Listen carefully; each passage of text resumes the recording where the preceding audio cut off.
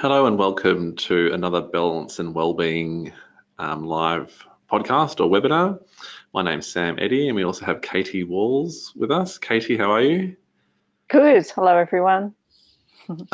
Just so everyone knows, we were sort of had a bit of a problem with the technology and I logged everyone out. So apologies if you were logged out or forced out, but hopefully you've all logged back in now and you can hear us okay. It's good to be with you again. I was off last month, so it's nice to be back talking to you. And this week we're talking about self-doubt and nerves, how it kills your mojo and what you can do about it. So a really interesting topic. I know for me that voice of doubt or self-doubt rages from time to time.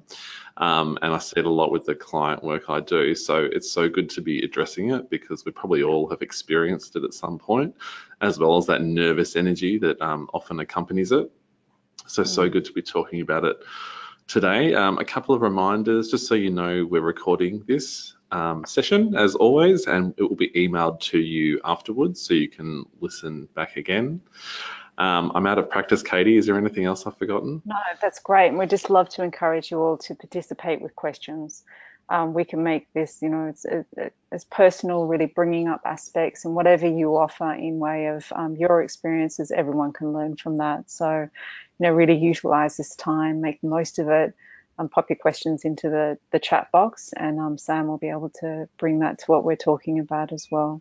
Or if there's anything from last month's presentation that came up for you or you wanted to revisit in any way, we've got that opportunity because the topics very much interlink and are relative. So yeah, look forward to having this time with you all. Yeah, absolutely. Yeah, great reminder, Katie, about the questions because that's obviously what we're here for. We want to hear from you. And if you've got any questions about self-doubt, nerves, stress, anxiety that comes with it, please, as Katie said, pop them in the question box.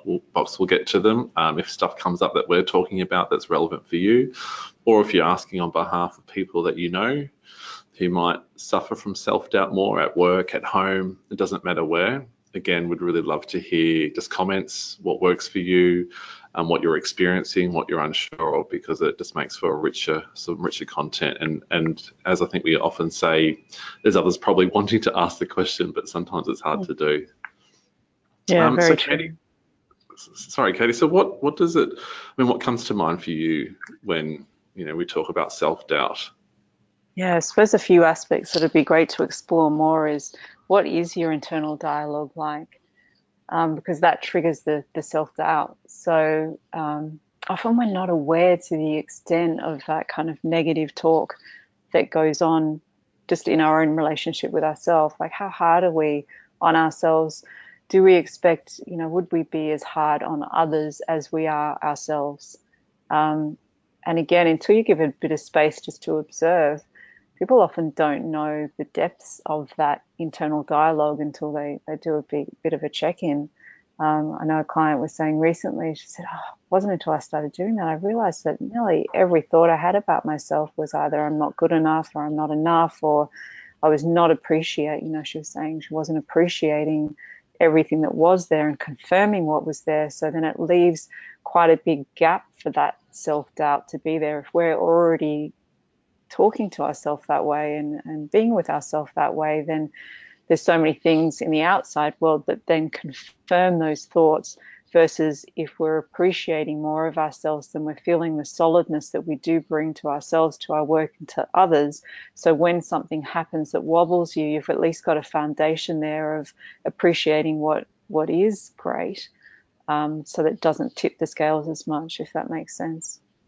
Yeah, absolutely. Sorry, Katie, just as you were talking, someone just asked if we'd started. So we have. I've just put a message out there. So hopefully you can all hear us. If there's any problems, just let us know. Or if you can't hear, I'm not sure if you can hear this, but I'll just put a message in to log out, log back in again.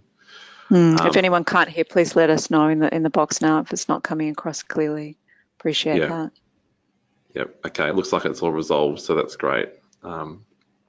So sorry, I'm going to have to get you to repeat a little bit Yeah. there, Katie, just Yeah. because I was So, just trying to so if sort that we out. if we really start this discussion that we're having with looking at that internal dialogue that we're having with ourselves, how much of that is leaving room then for self-doubt, meaning Mm. when things happen at work or they happen in our relationships, do we automatically go to, yeah, I'm not prepared, or I should have done this, or I should have, or I should, should's a great word that gets used a lot, rather than, for next time, I'm going to support myself this way, or I could do this, or I could do that. So it's a very different flavor when you're actually, you're respecting yourself more too. I was just mentioning that often we don't realize how negative we have been. What we going Yes. to say?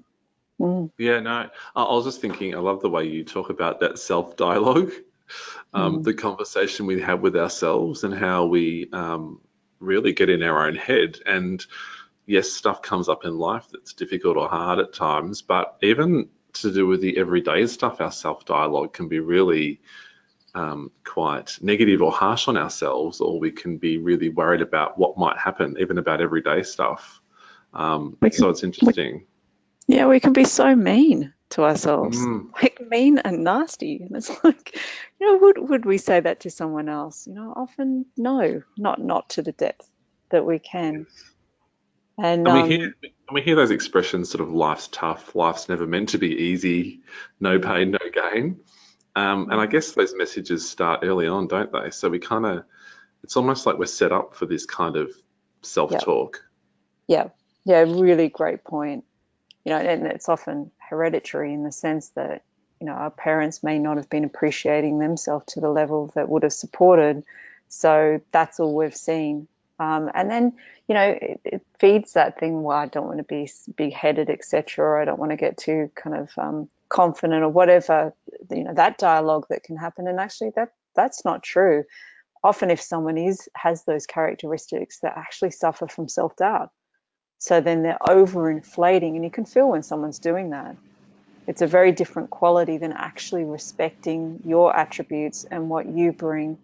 And I'd really love to encourage people at the end of the day, just as we're bringing this into our program of these um, balance and well-being presentations, is at the end of the day, spend a bit of time to clock what you appreciated about your day and how you've been. It could be as simple as you've had a conversation with someone and you didn't react. That's amazing. If your Mm, pattern has been to react to that particular person or what they're presenting, then that is absolutely amazing that you have shifted that to not react. Or it could mean that, you got up early, 15 minutes early that morning, and you weren't rushing, you didn't leave the house rushing. Well, that's fantastic. If your pattern has been to leave the house in stress and anxiousness because you have been rushing, that's a major breakthrough. But often we're yeah. so geared at looking at what we're not doing that we're not then appreciating, and that's not setting a foundation then to help you when tough situations come about or things don't go according to how you felt they would. Yeah, absolutely. And I think isn't it true that we're kind of um, we're looking to see where we're at the moment. So as a starting point to really go, okay, well, what is my self-talk like? And kind of trying to have a bit of a step back, slow life down a bit and go, well, how much am I sort of doubting myself? Am I kind of predicting that I'm not going to perform well at work? I'm not being good enough as a parent, for example, or I'm going through this kind of things won't work out, and really kind of identify and just see where you're at with it, because we've all got different levels of it, and that can be quite interesting when we have the time to kind of see it and see where we're at, because then we can start to change it and kind of really acknowledge that it happens. I think if we don't acknowledge it happens up front, it's very hard to move through it. And I know a lot of clients talk to me about, but Sam, bad stuff happens in the world. There's a lot of things that go wrong. How am I going to cope? And I think that can be a barrier for people to start looking at this. And my advice is often to know that, look, if you look at the news, yes, it seems negative, but that's not a representation of the rest of what goes on in the world. There's so much good stuff that happens all the time. And a lot of the negativity and the worry that goes on in our minds is just that, it's just worry. Often the reality of what happens is often never as bad as we anticipate or we worry about. Mm. So it's trying to get perspective on this in our own world and go, hang on, of all this stuff that I've worried about or had the negative self-talk about, has it really served me? Has it actually really protected me? Or has it really just added stress on an ongoing basis so that I've kind of contracted instead of being open to life and really enjoying it? Yeah, really good points. And look, that's the reality. A lot of really horrible stuff happens in this world. And I'm at a stage in my life that, I'm very sensitive, and that really, I started to get down about it. And then I went, well, you know what? There's so much horrible stuff that's happening. I need to be that change agent in the sense that there needs to be something to counteract that. Because as you say, there is some really, really beautiful things that happen in life. And caring gestures from people that, we're all actually connected. We're all actually absolutely the same inside. So, that then started to motivate me because of all of the stuff that wasn't great, because of the dysfunction within families, within relationships, within, even abuse in the workplace, if there's bullying, etc. It was like, okay, there needs to be something that's different to that. And that has to start first with me, my relationship with my kids, with my husband, with my colleagues, so that people can see something else. And we've all had different backgrounds, all different upbringings. Some of those have not been great, and others have felt quite content. So, if that reflection's there for people, there's so much that one person can do just in way of those reflections. And it's Yeah, really, really powerful. I think it's so powerful. And I think what you were saying, and if I put my spin on it, is um, figuring out what reality are you creating for yourself, and when you realize that actually you can create more confidence for yourself, more of what you want and love in the world, as opposed to all these other external things happening to you. Often, I think with when the self doubt is raging or that voice of doubt is raging, we think we're kind of at the mercy of all these external events. And from what you were saying, Katie, in your experience, when you actually started with you first and how you interacted, even just with the immediate relationships you have, things started to change. Is that a fair? Absolutely spot on. Yeah, and this is so relevant to what we're talking about with getting nervous or self-doubt, because people are clocking the dysfunction in the world. You can't not, because we are sensitive, and we are generally love from that essence point of view of who we are. So anything that's disharmonious, we do feel, even if we're not consciously clocking it, it does have an impact. It's something that you then have to support yourself through. So even if, you can, a great example is road rage. You can be driving along, and even if someone's really going off and they're not directly going off at you, but they're honking their horn and honking and honking, it that creates a nervous tension, because you can feel the aggroness that someone's in, even if it's not directly projected at you. It's Mm. unsettling, and it's the And same as yeah, go for the it. Sorry. adrenaline pumps and that Yep. fuels thinking, and you can't help but be drawn into it sometimes. And then you think it's real because you're feeling it. The adrenaline kind of Yeah. gets up and you feel it. Oh, hang on, this is real. This is something I have to get involved in. So we kind of get bluffed into it almost. Yeah. And even if a colleague comes and sits down next to you and you can feel they're angry, even if it's not at you, it creates a tension, because ultimately we are harmonious, like in nature. It just depends how we're approaching life. So the Mm, same exact thing, if we're clocking all of that, and we can tell if someone's had a bad morning and they come in and they're kind of stomping around, or even how they pick up the phone, if there's a bit of a slamming down of that receiver or slamming down of paper, even if it's not significant, we're feeling all of that subconsciously or not, actually clocking it. So the same too, as we're talking in this sense, if we approach life where we go, I'm going to start working on my reactions. I'm going to start working on my internal dialogue and how we are and how we move our bodies and how we present ourselves. That is an awesome reflection and can be felt just as much as we can feel all of the negative. So it's that positive influence that's being created.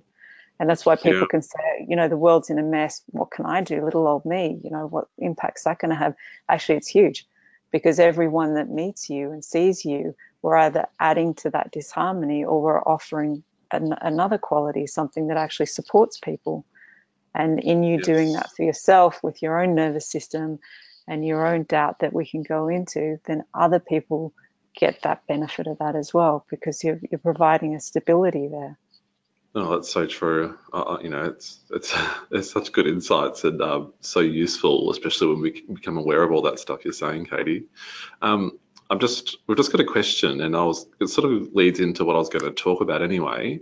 And you were touching on it there with the nervous system nerves, because this is obviously self-doubt and nerves, in terms of the topic for today. And the question was, that, if you are having the negative self-talking, especially from a parenting perspective, how do parents who do that stop or change the dialogue? And I guess I just wanted to take a step back to kind of answer or part answer this question, because, where does the self-doubt come from originally? And we've sort of touched on it in terms of the environment which we're in, what we learned when we're young, the messages we get from the news, all that sort of stuff. So we need to kind of know where it comes from, and then obviously be aware of it too. We've got to have some sort of level of self-awareness that we are doing it. If we can't be aware of it, obviously it's very difficult to change behaviours we're not aware of. But I just wanted to talk about the nervous system specifically, and stress, because stress and anxiety is wrapped up in all of this. And, and we've sort of touched on it with terms of our childhood and what happens in childhood, but stress builds up bit by bit, little by little, over a long period of time. And if stress is not resolved or dealt with, there may be trauma in the past. It could just be stress over a long period of time, working too long, burnout at work, whatever it may be. If it builds up, builds up, builds up, and it's not dealt with, it just continues to register with the nervous system. So the nervous system gets what I call really sensitized. And the more sensitized it is, it's kind of on a high alert. So it's looking out for danger. The nervous system is the thing that controls the flight or fight response. So if there is a real danger, you're getting chased by a dog, for example, fear comes in, you see the danger, the nervous system's on high alert, it sends blood pumping, adrenaline, oxygen to your muscles so you can turn and run, fight, or freeze and hide. But what happens if we don't resolve it, and with us humans, because that system stays on all the time, it starts to worry about everyday things, and it starts to look, it's on high alert, it's looking out for danger. And that may be, you might be sitting on the couch at home, I might have mentioned this on another one of our podcasts, and suddenly that voice of doubt comes in. What if I lose my job? What if something happens to the kids at school? What if we don't have enough money to support the mortgage? What if I can't get that promotion? What would that mean for me? What if I can never have kids? It doesn't really matter what it is. And because your nervous system is tired, the nerves are really sensitized, it fuels this voice of doubt. So I find when I'm talking to people about this, it's really good to understand how you got there. How did you get into a state where you're quite highly sensitized, and that your body and your nerves are fueling this thinking? Because once we become aware of it, we can go, I can start to see a pattern and a cycle, and then we can start to break out of it. So that was kind of my long answer to that question, Katie. Beautiful. Love it. Exactly. And also, just to add on to that overview, is we can have a momentum that gets created. So again, like we were talking about before, it could even be a certain way that someone speaks to you. You may have been really hurt as a child, and that person spoke the same way or in the same tone or had the same mannerisms, and put you down perhaps, or you didn't feel that they actually appreciated you or hard on you, etc. So then when we meet people that perhaps have those same mannerisms or the same way of being, we can often get triggered with a self-doubt pattern, or whatever that happens to be, or a situation where we start to feel nervous, or we don't feel that we're capable, etc. So it's really good to clock that as well. And then often what can happen is you have those triggers like you were talking about with the flight or fight, and there'll be aspects that we've been in that have actually potentially been quite harmful. But again, you can have residual from that. So, for example, I was working with a client the other day, and she said, I used to just feel so anxious when I got up in the morning and, feeling that I had so much to do and I was so rushed and I had so many demands on me. And she said she'd really been working with that so that she was supporting herself at a much higher level. But she realized every time she got in the car, her heart was really beating and she was anxious and she was already feeling that she was behind the ball, so to speak, and she had to stop herself. And so we started exploring that a bit more. And actually, in that moment when you feel that, pounding in your chest or that you're starting to feel a bit nervous, is to go, hey, you know what? I'm okay. Everything is okay. Because in her situation, she had really worked on all of that. So she wasn't where she was a year ago in being quite unorganized, not supporting herself. She changed a lot, yet that behavior was still coming up, so to speak, in a body, or the reactions were coming up in a body. Does that make sense, Sam? Oh, look, it's so good because I was thinking exactly the same thing. It is true. I mean, we've talked about being aware, not aware of that voice of doubt and how much perhaps the negative self-talk is there. But I love those examples you gave, like hopping in the car, noticing the tension that's there. I know for me, when I used to come to work, in my more junior days, when I was probably quite stressed and didn't realize it, and that voice of doubt, I'd be nervous coming into work every day, Mm. because I was worried about expectation of, was I performing? I wasn't really conscious of any of this, but that heart pumping, that adrenaline, sweaty palms, whatever it may be. So that advice is so Yeah. good, just to, if you are aware you've got the voice of doubt, then the next step to really become aware of what that nervous system's doing, what symptoms are you getting, Yeah. what that accompany those thoughts or those worries, because that's when you're on track to starting to diffuse it, if Mm. you like. So it's great And then advice. and then you're able to go, okay, is this real? Is this something that, what, I've got to start going to bed earlier so that I'm not sleeping through my alarm, or that I'm waking up earlier so that I could be more prepared because I know that I've got a meeting and I'm going to be a little bit anxious about that and I want to make sure I've got time to get there, etc. So those symptoms in your body can come up and be a very positive thing because they're showing you Yes. where you need to go deeper in your self-care for yourself. Or, as we were just talking about then, you may have been addressing these things, but there's just a learnt pattern that you go into of having that anxiousness and that nervousness, that you actually have to start with that dialogue with yourself to go, you know what? That's not actually real. I'm not late. Mm. I've got half an hour to get there, heaps of time for the traffic, heaps of time to prepare. So, because I haven't allowed that time in the past and felt those symptoms in my body, I'm fine now. So, you've got to really be loving with yourself and give yourself a bit of that talk, no different to you would a child that's going through those things, etc. And then your body can actually feel, kind of integrate more of the support of what you're living now versus before. Or, if it's someone that we're reacting to with how they're speaking to us, etc., clocking that you're having a reaction in your body to it, acknowledge that something doesn't feel great, and then going, how can I support myself now though? Because if we're not Mm. consciously clocking it, it just gives more and more room for the self-doubt or the anxiousness to get bigger and bigger and bigger, because it's like we're resisting feeling what's happening. But we're feeling it anyway, so it's just contradictive, because it's like it doesn't actually work when Yep. we're trying Yep. to not identify something. It actually makes us less capable to deal with it. We're so funny. Like, we're so funny. I don't We're know. our own worst enemy sometimes, aren't we? That's so But look, true. we're all doing it. As we're talking here now, we can all relate to this stuff in our different ways, different situations. But there's a Mm. common theme here to go, okay, let's start getting really real with this. I don't actually have a problem. I'm actually not abnormal in any way. This is life. This is stuff that we've all got to work through. Some people may just seem like they've got it all sussed out, but I can tell you at some stage in their life they've had to work with it, or they're doing an amazing cover up job. Yep. But no one's 100%. different. Doesn't matter what your title is, doesn't matter how old you are, it doesn't matter all of those things, you know, as we're Yeah. saying, well, go for it. Sorry, no. You're just raising such good stuff. I'm just writing notes so I can remember to say it. But I just wanted to jump in and just obviously say thanks to Joe for that question before. That was a great one to kick us off. But you mentioned also, Katie, triggers before. Mm. And I'm just wondering, we've got 30 odd people online, which is great, live with us now.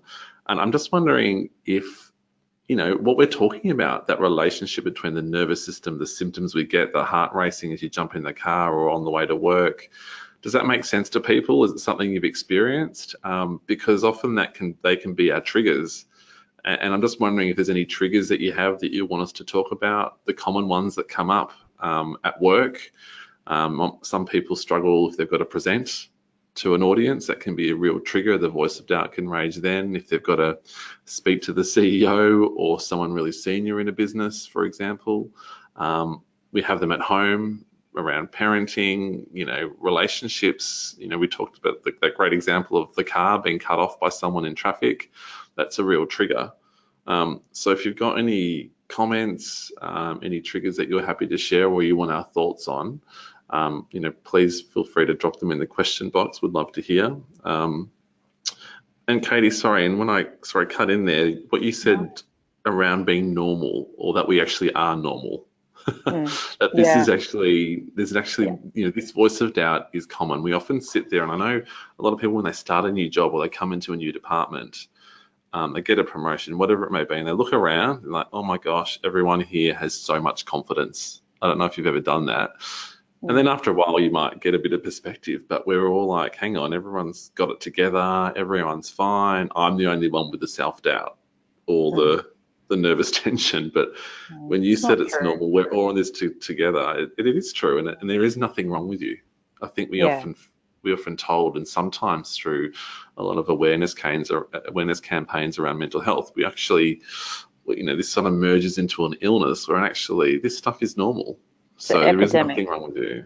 Yeah. It's actually epidemic worldwide, aspects that, because we're not supporting, generally speaking, here ourselves to the level that our body's asking, the rates of depression, the rates of anxiousness, anxiety disorders, they're escalating.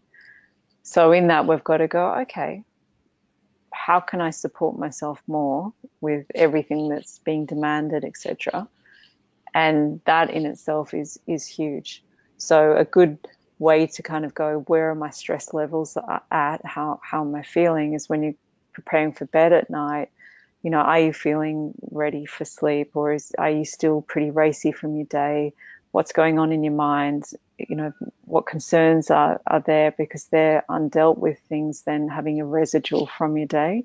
So then your body Yes. finds it more difficult to settle because it's feeling the tension of those aspects. So they're great just to jot down, notes on your phone as areas where you can start supporting yourself more, which Mm. then helps support that internal dialogue with yourself.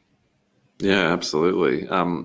Katie, as you're talking, we've got a few questions coming in. If you're happy for me to say your first name for your question, just let me know too. We haven't done that in the past, but I always forget to ask. But if you're happy for us to mention your first name, if you asked a question, just type yes, and I will mention your first name. But the first question we've got here is, and it's a great one. It's a great comment and a question. I feel like you've been spying on my life.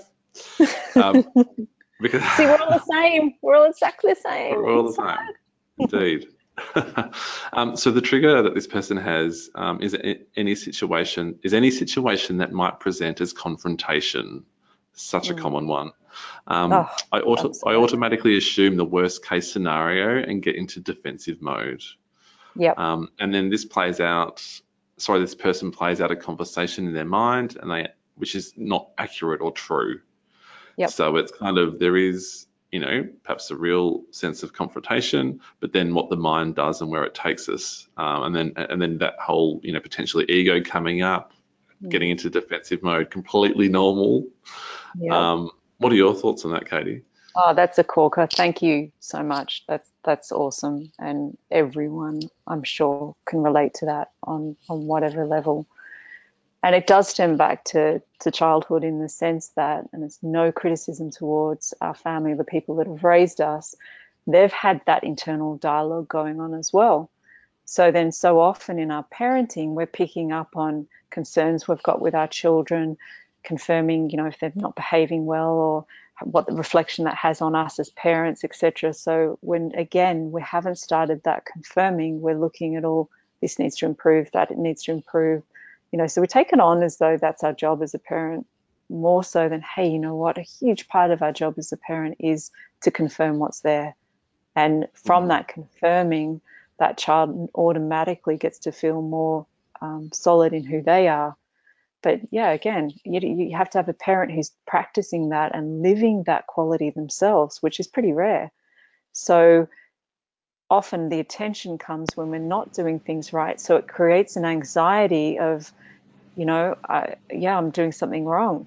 Or, if your name gets called out by the teacher to go and see the principal, what's your automatically feeling? Is that your heart pounds, oh my gosh, I've done something wrong. Or Mm. if your colleague says, hey, you know what, I just want to have a chat, do you automatically go to, oh, it's going to be something wrong? So that's that learned kind of anxiety that gets built. Or do we go, hey, you know what, I'm doing an amazing job, surely they're going to say I'm amazing. How often do we Yes. do that? It's not very common. So it already creates this anxiety and the defensiveness that the person who put the question forward is that we need to defend ourselves, because often that has been the case as we're growing up. Or a teacher's been unfair because they haven't realized that you didn't actually do something to someone else. They reacted and put the blame on Mm. you, or whatever it happens to be, right? Where you feel that's really unjust because someone hasn't actually seen what's going on and validated you for you. So it creates almost like we're being attacked. Yeah. And that can sound dramatic, but it's actually not in a lot of cases. You go into the playground and that can be a pretty crazy place. There's Yes. a Yeah. lot that goes on there. So it isn't being dramatic to say, yeah, there has been a lot of attack coming from different places. Or if your parents had a really stressful day at work and they come home, you can feel all of that stress much more than they can when you're little. And you think it's you, unless you've got something to confirm that it's not you. You start going, oh, mummy's really upset or dad's really upset and he's angry. I must be doing something, versus, Mm. they've had a really bad day. So then that defensiveness starts to build up, and it's not, I just love that you're being so open with what you've shared, because it's not until we go, hey, you know what, I'm defensive. And because that then creates a reaction with the people we work with, because one, they start to limit how open they are with certain aspects. So you're Yes. not Yeah. getting that development or that support. And then that influences all relationships when it's often just coming from a hurt, basically. Yeah. Yeah. And I think it's such good advice. And often what we do in when we're worried about confrontation, it's often to do with we're worried about how we're perceived or what people think of us, which is we're all prone to thinking or worrying about that as well. And Mm. I think all the stuff we've talked about, and Katie, you've mentioned it around being aware of, hang on, if there's a potential confrontation or a difficult conversation at work, for example, coming up, being really aware of, your nervous system, the symptoms you're getting, but also I like to sort of write down exactly what I'm worried about. And the good thing with this voice of doubt or self-doubt and nerves, you can actually practice it before there's confrontation. So if you've had an experience with someone, a confrontation that's perhaps not even resolved, I always like to write down, okay, well, what's the confrontation about? What are my thoughts about it as I recall it? What am I worried about? What am I judging? So am I judging this person for, confronting me? Am I judging myself for perhaps the risk of not having done something that's caused a confrontation or done something that's caused a confrontation? Am I blaming myself? Am I right or wrong? What expectations I have on myself, and get it all down on paper, because often you can see maybe a pattern. It can be to do with confidence levels, but by putting it on paper when you're not in it, it can start to diffuse it a bit, and you can start to see that being defensive ultimately doesn't help us, even though it's a common reaction for all of us. So you're absolutely not alone. And then we can get out of our own head a bit. So we're not. You mentioned that we play out the conversations in our mind, and they're not accurate or true. So writing it down on paper can be a way of clocking it, getting all your thoughts and judgments out of your head, and then get some perspective on it at the same time while you're noting your physical symptoms that often fuel that thinking. So you're just bringing yourself into more awareness. So next time it happens, um, it's going to be less potent, hopefully, for you. And at the same time, if you're looking after yourself, you're trying to reduce stress more generally. And we've talked about how to do that on some other podcasts, exercising, relaxation, taking time out. The calmer your nervous system is, the less potent your defensiveness will be, and you're more likely to make different choices. It's not going to stop it immediately, but you're starting to kind of break that cycle for that specific trigger. I don't know if that makes sense, Katie. Yeah, absolutely. And then also bringing in with what was offered in the chat box is that we have those patterns there, and then, like was expressed, we're creating it, and it might not even be true. Yes, So absolutely. whatever those triggers are or those aspects are, is the more we get to feel that and acknowledge within ourselves, because it might be that you're really hard on yourself. It might be that perfectionism's an aspect that you struggle with. Then even just clocking that and knowing that, so that if someone gives you feedback, and it could well be constructive feedback, are we taking that as a sign of not doing our job well, or Mm, not communicating well, or whatever it happens to be? Are we automatically in that defensiveness when we've actually got a hurt that's there that we have yet to kind of heal and work through? And then just supporting yourself with it as the feedback's coming there, so that you can go, actually, I don't want to inflate this at all. I want to be open to what's being offered, and then work through that. indeed. And when you mentioned again around that, what the mind does and how it sort of goes over these events, the other thing I get people to write down is to also talk about how long, from a time perspective, how long did that confrontation or that trigger or that incident take? It could have been a couple of minutes. It could be a comment from someone. It could have been an off the cuff remark. And then once you've written that down, underneath it, write how long have you spent thinking about it? I love that. And Good often it's goal. days, hours, it's been on your mind for weeks, whatever. And then that also just helps us give a bit more perspective and go, okay, we're Oh, starting to separate the real from the imagined. that is super cool. Yep, absolutely. Great practical strategies just to, put things into perspective, Sam. And you can And also play a bit with a bit of humor. You can sort of almost have a bit of a laugh and go, "Oh, gee, yeah, I have spent a lot of time on that, haven't I?" Not take it too mm, seriously, not beat yourself up for doing it. Just going, "Oh, yeah, okay, I mm. realize what I've done here," and then you're able to then look at it with humor and then and move past it. Yeah, or be that kind of educator of ourselves, because we've got to look at, and your point brings a beautiful platform to go, what is sabotage? What is self-sabotage? And that's a great example of how things can just feed. It can be a tiny little seed, a tiny little experience. And if we're feeling a bit edgy, or if we're feeling a bit wobbly or stressed, that's when that seed can just grow and grow and grow and grow, versus another day where you might feel you've supported yourself more, you haven't had things kind of coming your way that have unsettled you. Then you're able to be a bit more rational with it and go, put it in perspective. It's not such a big thing. So that's a great indicator to go, if that situation only really was this, and I have spent this much time on it, where am I at with myself? And what do I need to do to kind of bring myself back to being more settled, I suppose, and less Yeah. reactive? Mm, I love it. Um, Katie, we've got another question. This time from Chris. So Awesome. welcome and thank you, Chris. And this is such a good one too. Imposter syndrome seems to be a big trigger. I often feel that I'm pretending to be good at my job. The more I am being relied upon, the more stressed I get. I think Yeah. that is something we could all relate to. I don't know about Yeah. you, Katie, but it's certainly something that I've Definitely. had to contend with. And are we ever fully equipped? Have Mm, we experienced everything in life? No, we haven't. But are we able to, from the experience we have had, draw on that for those situations where we haven't done, we haven't actually had to perform in that way, etc. And I love the honesty there, because I think everyone can relate to that. And it's all about developing, isn't it? And it's all about kind of evolving. I look forward to that each day, even though sometimes they're the most challenging days, where you go, okay, I've got this task that I haven't done before, or these people are relying on me. I've got to go deeper within myself.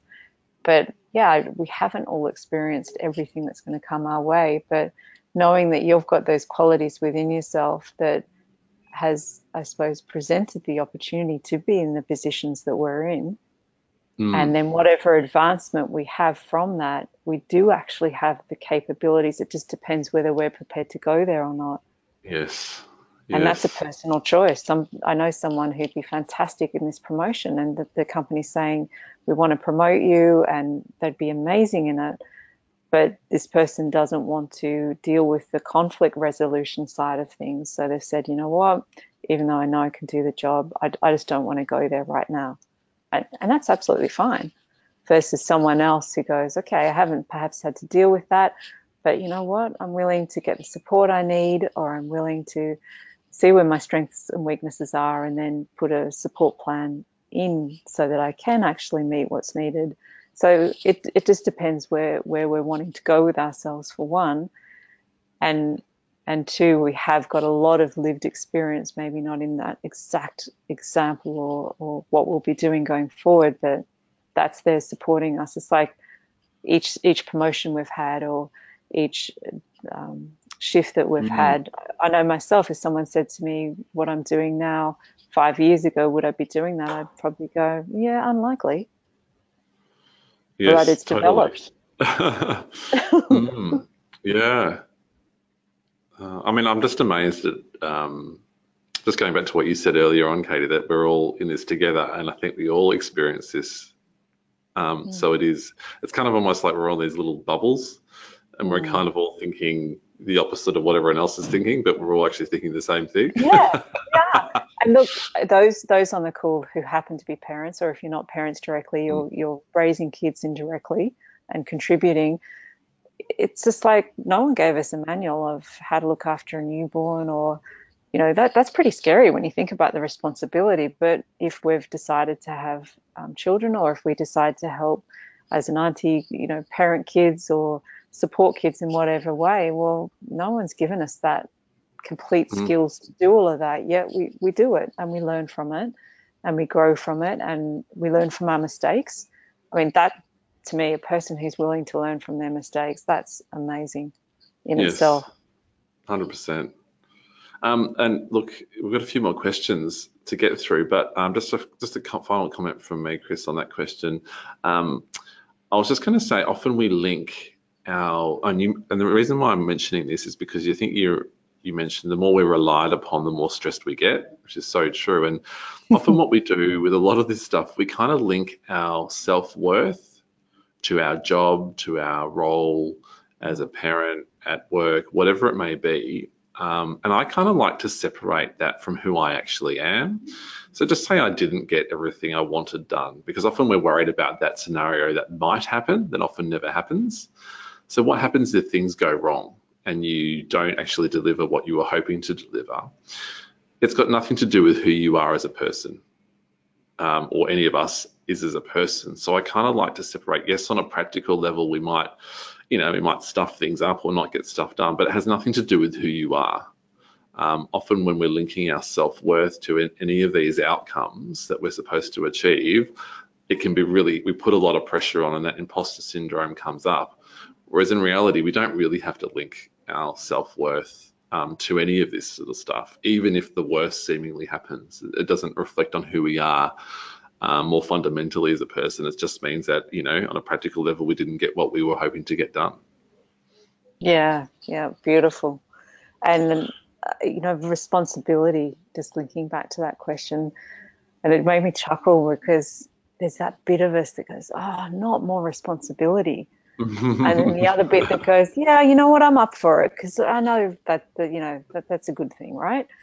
So it's just working with that within yourself and seeing where you're being stubborn in relation to having more responsibility, living more responsibility. As you say, when you get promoted to different roles, or if you've got a team that you're managing or certain aspects, etc., it does hold us more accountable. And there's that Mm. bit that loves that in ourselves, and the other bit that goes, you know what, I prefer my comfort. I prefer to be able to check out more. Don't want to be as consistent. So it's having fun with that within yourself too. Like I've realized I'm a lot more stubborn than what I thought I was, and it was quite a shock Yeah. to begin with. Oh my Well, goodness. don't you hate that? Don't you hate when you find out things about that about yourself? I'm the Yeah. same. What do you mean It I'm was stubborn? so revealing. I'm like, oh my God, because my kids, something came up and someone said, oh, you're being stubborn. And I said, oh, I don't think so. And they both looked at me and kind of rolled my eyes. And I went, okay, I've got to look at that. And then I'm seeing it in Oh, all classic. different ways going, okay, let go, surrender more, surrender more. And in that, then you're more accessible to people. So again, this is all stuff that we can all relate to. We're all going through it. We're just exposing it here and we're talking about it, which has been really, really enjoyable. Oh, you could talk for ages about this stuff. I mean, it's so good. But thanks for sharing that, Katie. Um, I'm just going to read this question word for word. It's quite long. The question is asked if they can remain anonymous. Yes, absolutely. Thank you for asking it. And of course, that's not a problem at all. So the question is, I have been trying to decide whether to spend more time with family and work 3 days, and work 3 days or stay at 4 for career prospects and my own mental well-being. I essentially know what I want to do, but I can't quite make the decision. More broadly, I see this as an issue with being paralyzed when action needs to be taken. Here is the here is a swinging self-doubt between being a good mother or following a career path. Any tips, steps for actually removing the mental block to take action? Great question, Mm. Katie. Awesome question. Well, when I was listening to you read that out, Sam, I went, okay, great. You know what to do because that was very clear in the question. You actually know what to Mm, do. It's just how do you support yourself actually expressing that and putting it in action. Well, in relation to our family, if you are more um, and we're not talking in this example. I can hear that you're very accessible to your family with how you've spoken, the consideration you're giving. That's different to someone who's totally using work to avoid a deeper intimacy in the family. That's a different scenario. In this scenario where it's like, you know what, I'm feeling guilty about this or that, or expectations from others with this or that. But if you're following what's true to you, then don't you feel you're going to have more space for your family? Or if your decision is the other way around, if you're following what feels true to you to have more space with your family, then you're actually going to be more present at work and that quality is going to be felt. We can't kid ourselves. It's like whatever feels right for you at the time, that is right for you. And therefore it's going to be fine for everyone else because you're going to be more, I suppose, you're going to be enjoying life more, etc. You're going to have more space to give your focus rather than resenting whatever the decision is because you're using external factors to make that decision. And then there would be a resentment or it just doesn't feel right. And everyone then therefore can feel that they're getting less of you. I hope that supports in some way. Oh, that's great advice. I think absolutely. I think you can only, doing what you think is right at the time is that's all any of us can ever do. Yeah. And I was just going to add that often you talked about that. How do you take away the mental block of taking action? And I guess one of the classic symptoms when we're stressed or there's stressful events, a classic symptom of that is an indecision. So the inability to be able to decide. I don't Mm. know if this is true for you or not, but often we're really attached to that outcome having to work to be happy. So just say you decided to do, work 4 days because you thought actually career prospects might be something I want to focus on. And yes, that voice of doubt might rage in terms of guilt about family, but um, all we can do is just kind of do test and learn. We go into it as a test. We can always change things if we need to. Try and take the pressure off needing it to work for your own self-worth or happiness. If the worst happened and you're like, oh, hang on, no, I'm not spending enough time with my family, then you can change it. Um, your kids, your family will benefit from you just making the best decision you can in the moment, but also taking the pressure off yourself for it needing to work. They'll see you adjust as you need to, and they'll learn from that, and that'll be great learnings for them. So even if you make a decision that on a practical level you change later on, it doesn't mean Mm. it's a failure or you got it wrong.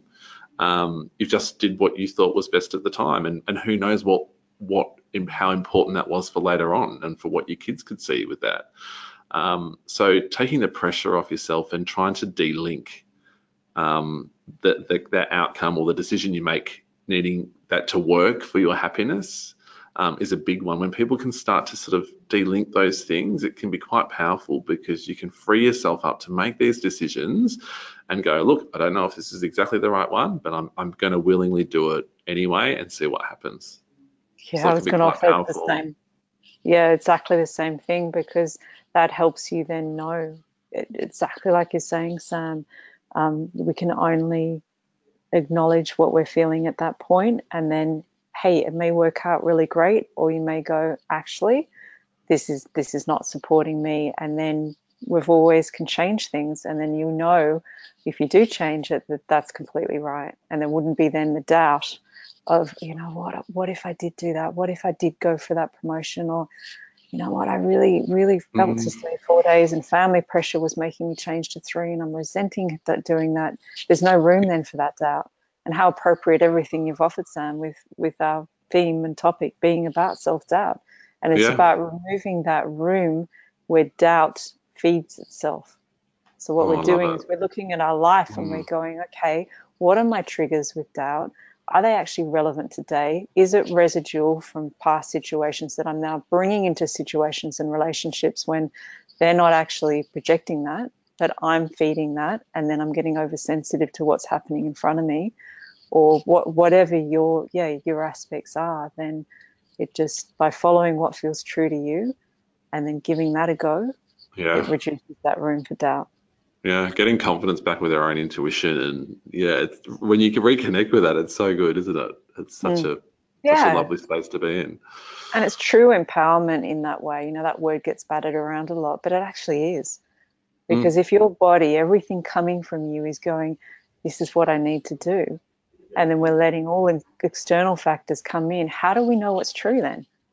yeah, You know, you're following what's right for someone else. Well, that's not necessarily right for you or your family or your situation.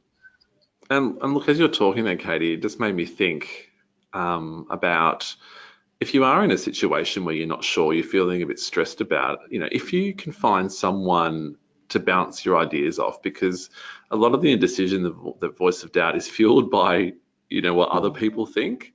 But if you've got someone who you can trust, it could be a coach, it could just be a friend, it could be a parent, whoever, but someone who's going to listen to you without judgment, who perhaps from past experience. When these situations come up and you can't see the wood through the trees, having that space to just get out of your own head, bounce ideas off, to someone who's not going to judge you or kind of push you down one way or another. Often you can kind of come to that clarity on your own, and it's a good way to reconnect with your own kind of intuition, if that makes sense.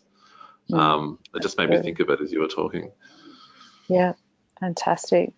Was there Um, another question as well? yes, Yeah. yes, we've got a couple more actually, and this one is a follow-up, which I thought was a really good one to one of the first ones we asked. And the comment and question is, and this is from Joe. So Joe's happy for me to mention her name. So thanks, Joe.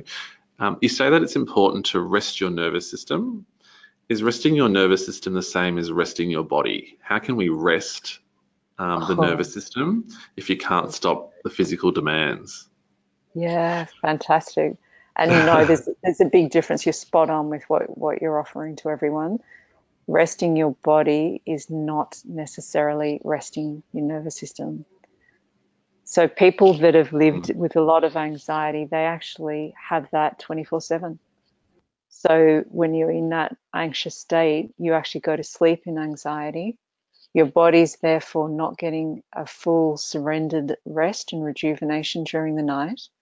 So then they wake up in the morning, and a great one, and this is great practical for everyone, is just pop when you wake up in the morning, just put your hand on your heart and just feel, does it feel a soft pace from a restful night? Or have you woken up with anxiousness? So your mm, heart's pounding a bit more. Can you feel that anxiousness in your body? Because again, as I was saying, stress and anxiety is becoming epidemic.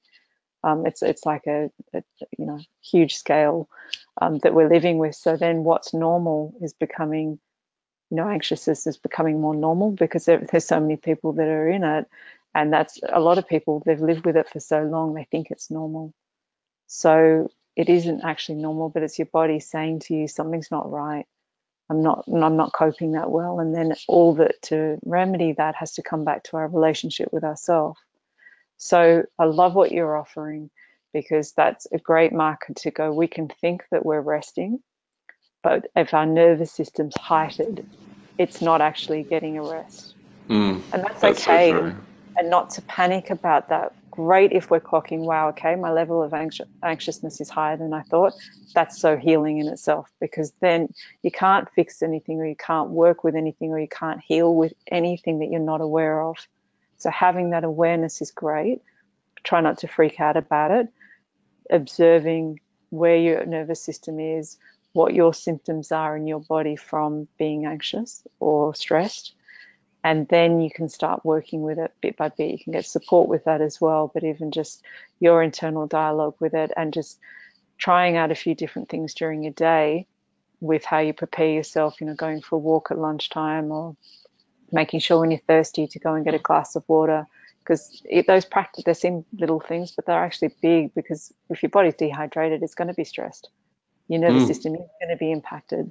And if you're not eating properly in a way that fuels your body, your nervous system is going to be heightened, because it's not getting what it needs. that's so And true. then just by realizing, okay, a lot of what I thought was rest isn't actually rest. That's okay though. And then the more you work with it, you'll start to see some shifts in your body as well.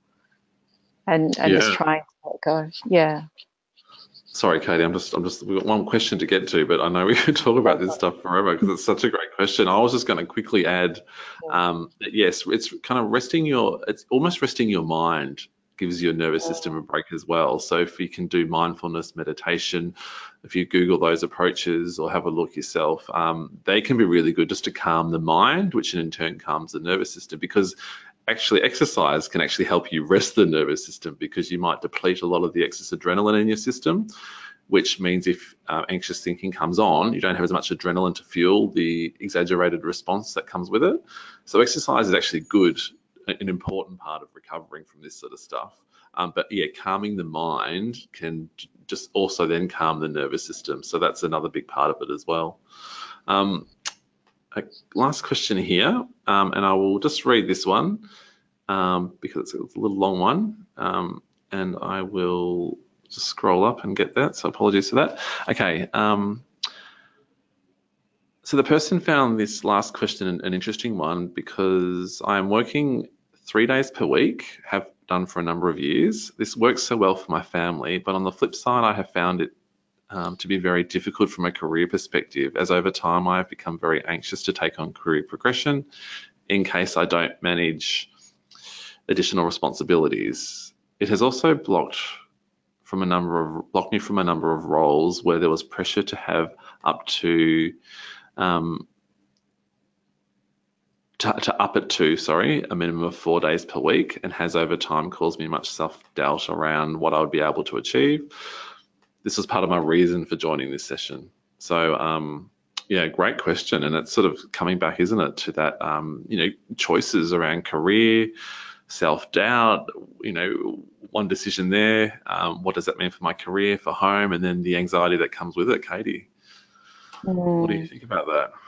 Again, could it be a situation where other factors were coming in making that choice? If you sit and evaluate now with what we've talked about, what feels true to you with Mm, that, and we can say, okay, it's fine for us to go, well, this is ideally what I'd like, but then we've also got the practical aspects to go, where are my finances?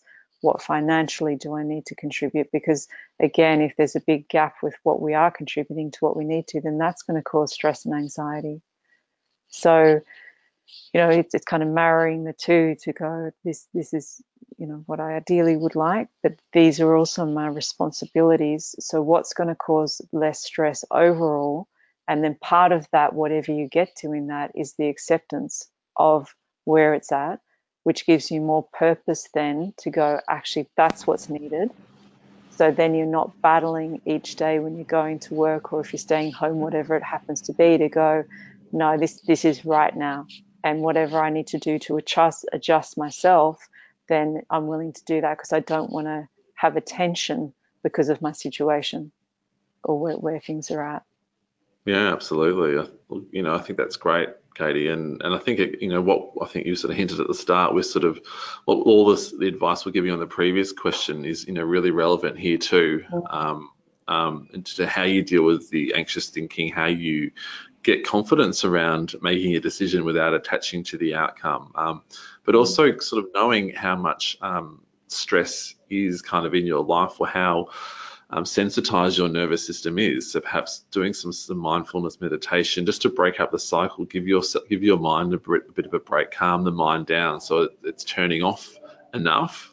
Often that can help with making confident decisions with clarity, so that you're not constantly wondering what if this happens or what if that happens. Building that sense of that real foundation of true confidence can really help with that, with forging more of what you want for your career, even when you're part-time. I know people who kind of try and change their approach a bit. It's not easy to do necessarily, but really possible to kind of have real confidence. And then you might start to be a bit more innovative and creative about your career, and what that means for your progression, even when you're part-time. I know people who start to change their perspective, they kind of reduce stress, calm the mind, calm the thinking.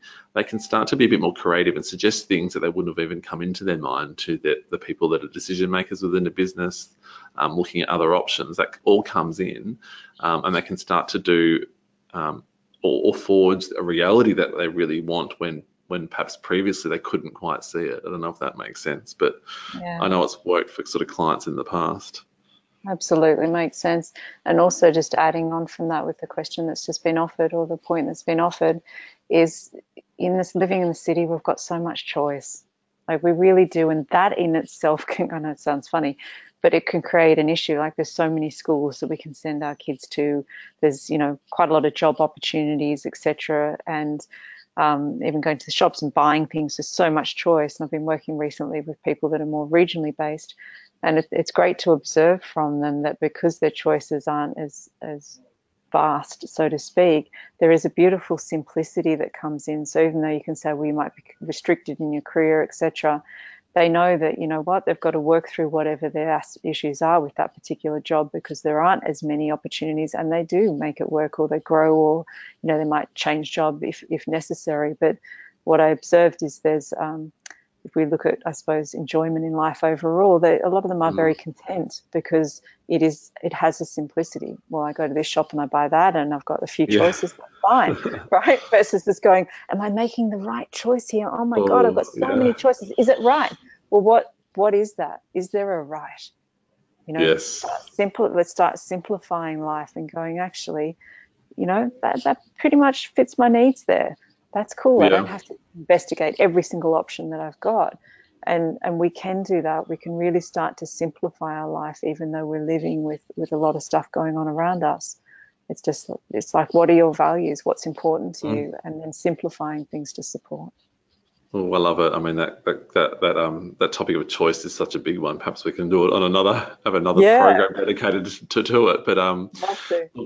look, next week next month, I should say, on the 17th of October at midday, we've got our next session, and that will be on embracing tension. So I guess a lot of what we talked about today we'll explore further in terms of, well, when there is tension in your life, decisions are hard, all this sort of stuff we've been talking about. Well, then, we'll do a bit more of a deep dive, and then how you actually embrace that to thrive, how you raise tricky conversations at work and home. So what do you Yeah. do when tensions there? So thank you for joining us. Thank you for all the great questions, for the comments, the contribution. We've gone a bit over time, but I think it was worth it. It was such a good conversation. Katie, any final words from you? Yeah, just wanted to add in, if you do intend on joining us for the next one, please register, because then you'll get the link sent to you. So it just makes it much easier for you to have that access. Yes. Yeah, Yeah. absolutely. And But if you do thanks, need, Sam. sorry, Mm. thanks, Katie. If you do need any extra support, I don't think we mentioned this enough, but you're welcome to, or if you've got any questions, email info@parentsatwork.com.au. So Mm. thanks again, everyone, and we'll speak to you next month. Yeah, thanks for your time. Bye for now.